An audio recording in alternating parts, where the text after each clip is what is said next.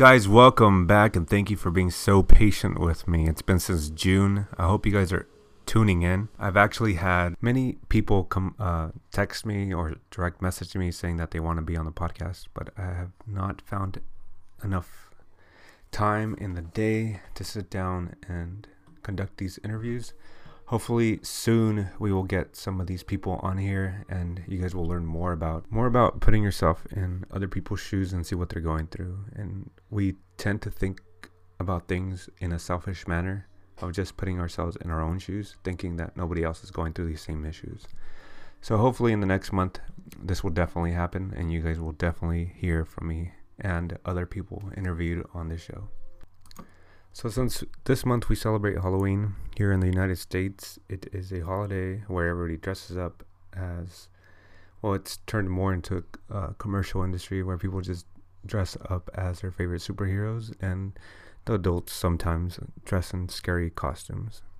But the origin was to scare ghouls and ghosts and bad spirits away. This was back in the day, and it turned into this Hallmark holiday now. But since this is the case, we're going to stick to serial killers, psychopaths. Now, one common thing that they found with these murderers and psychopaths and people that just go out and start killing everybody is they link it to childhood trauma. They were either assaulted when they were younger, either being molested or beaten half to death, or they had a near-death experience. Now, not everybody that had any of these things turned into a murderer or a mass murderer or just a psychotic person, but the majority that are had a very traumatic childhood. One quick example of this would be Charles Manson. When he was younger, he was assaulted in the juvenile prison that he went to, or the boys camp, whatever it was. He was assaulted there, and then he was made to be dressed as a girl, so they put him in a dress, and this was his uncle. So this is very humiliating, so at a very young age, and that was stuck to you, and he ended up killing that uncle actually.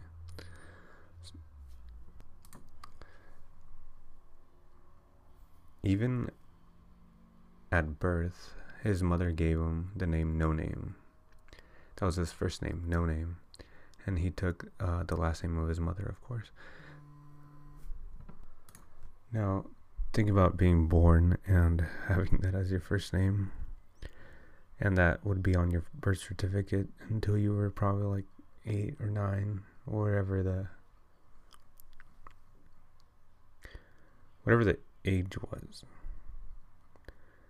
But certainly having that type of childhood would be no good. You already started on the wrong foot, especially having a mom that really didn't like you and didn't take care of you and just didn't have a good foundation for you. Definitely mess with your head. Now, not all killers had these traumatic instances when they were younger. These traumatic instances can happen when you're older as well. This happens in a relationship where the guy and a girl are together, living together, and let's say the woman decides to cheat on him or he decides to cheat on her. This will cause a rush of emotions going through you, and someone goes in the kitchen, grabs a knife, and they end up stabbing somebody, or vice versa. The woman goes into the car and finds another woman there with her husband. They were making out. She pulls out a pocket knife and just slits the woman's throat. Whatever the instance is these emotions take over our body and we end up killing somebody, especially if we don't know how to control them. What I'm saying is that everybody is capable of murder, but our morals is what stops us, or our common sense, or we don't let our emotions take over us in moments like these. We come to a point in our society where we understand that murder is bad. Not too long ago, we were chopping people's heads off and hanging people from trees, and it was a daily thing that we would run into. you can still find these types of murders. If you go down to Mexico on the daily, in certain places in Mexico, you can find people that are hung by bridges, and they have signs on them, but it's typically in what type of business you're in. If you're in the drug business, this is what will happen to you. And I feel like this is also caused by an altered mind. If you're on meth or cocaine, stuff that just alters the mind and just makes it really foggy to think straight, not fearing death, would be one of the side effects of methamphetamine or cocaine. Now, not too long ago, we did see all these killings, and it was very normal for somebody to walk out and be pointed at, and like the witch trials, and you would go on some stakes and you would be burned alive, and it was very normal for people to kill. Nowadays, we're actually fighting in the prisons to take away and we bring back the lethal injection, and we had the electric chair not so long ago, and we just found that it was very not in our morals to be killing people. Who are we to decide who lives and who dies? But then again, who are the people that are killing everybody to decide who lives and who dies? Now, as far as believing that killing is against the human emotion, ending somebody's life is going to bring you lifelong pain. You can see this in the military as far as PTSD. When troops come back, they're traumatized of what they saw or what they did, and it's typically of something they did and that they regret. This is why we have so many programs where you come back and they'll work with you, but they'll give you meds and they'll sedate you so you can live with that regret or pain that you have. And this eventually will lead to depression, and this is why we have a suicide rate skyrocketing through the roof from people that are coming back and saw things that the human mind typically hasn't seen in a couple of years. This is why it's becoming more popular of taking certain drugs to relive moments in your past, so you can see exactly what's going on and you can get the emotions out of the way. Because when you're in a fight or flight deal, or you run away, either or, your emotions get bottled up and your memory gets fogged and you don't know exactly what happened. We can go back to when my brother passed away. If I would take these drugs, it would take me back exactly to that day, and I would be able to relive it, and I could see that it wasn't my fault or that there was nothing I could do. There's a reason why these drugs are becoming more popular, and they're illegal here in the United States, but you're able to go there and it's a psychedelic. You take it and they'll be able to place it into that traumatic event that you've been working to get out of for your entire life. Now, there are downsides to drugs. I feel like most pharmaceutical are there to compress either the memory or the issue, as some of these other natural drugs, psychedelics, are there to reveal the issue and face it head on. Now, as far as research goes, it varies on every person. You could take either shrooms or ayahuasca and it could totally mess you up, or it could totally help you. And you can take these pharmaceutical drugs and you can be on them for 3 months and you'll be good after that, or you could be on them for the rest of your life. Either or, it's up to everybody. Just do your own research, see how do you react to every different drug. Some evidence of this, that drugs are typically not the best thing to do as far as antidepressants. The rise of antidepressants gave a rise to mass shootings and other violent incidents. they all started getting reported, and numerous occasions, the shooters, for instance, the shooters were on antidepressants. Eric Harris and Dylan Klebold killed 12 students and a teacher at Columbine. Eric was the one on Luvox, which was an antidepressant at the time. Also, the Virginia Tech shooter killed 32 people, and he was on antidepressant while withdrawing from Prozac.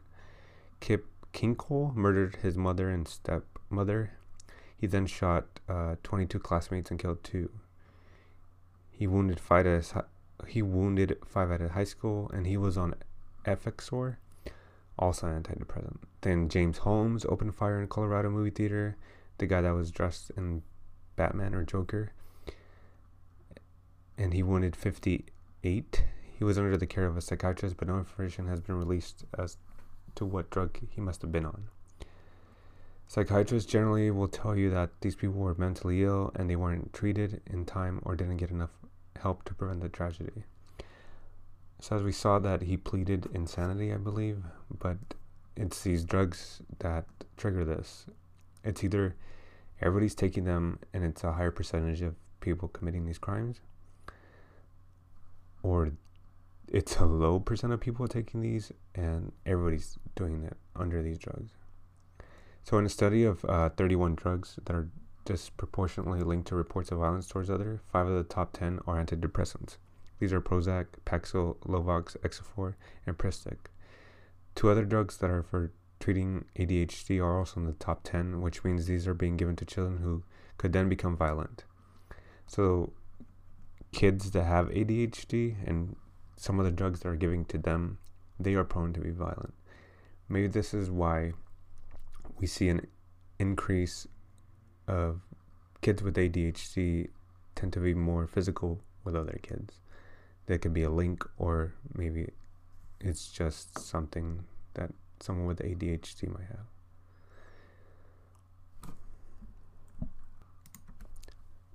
Like I said, not all serial killers or people that think about killing grew up with childhood trauma, but there is a link on these mass murders before these antidepressants that have a link to them for them to evolve into killers.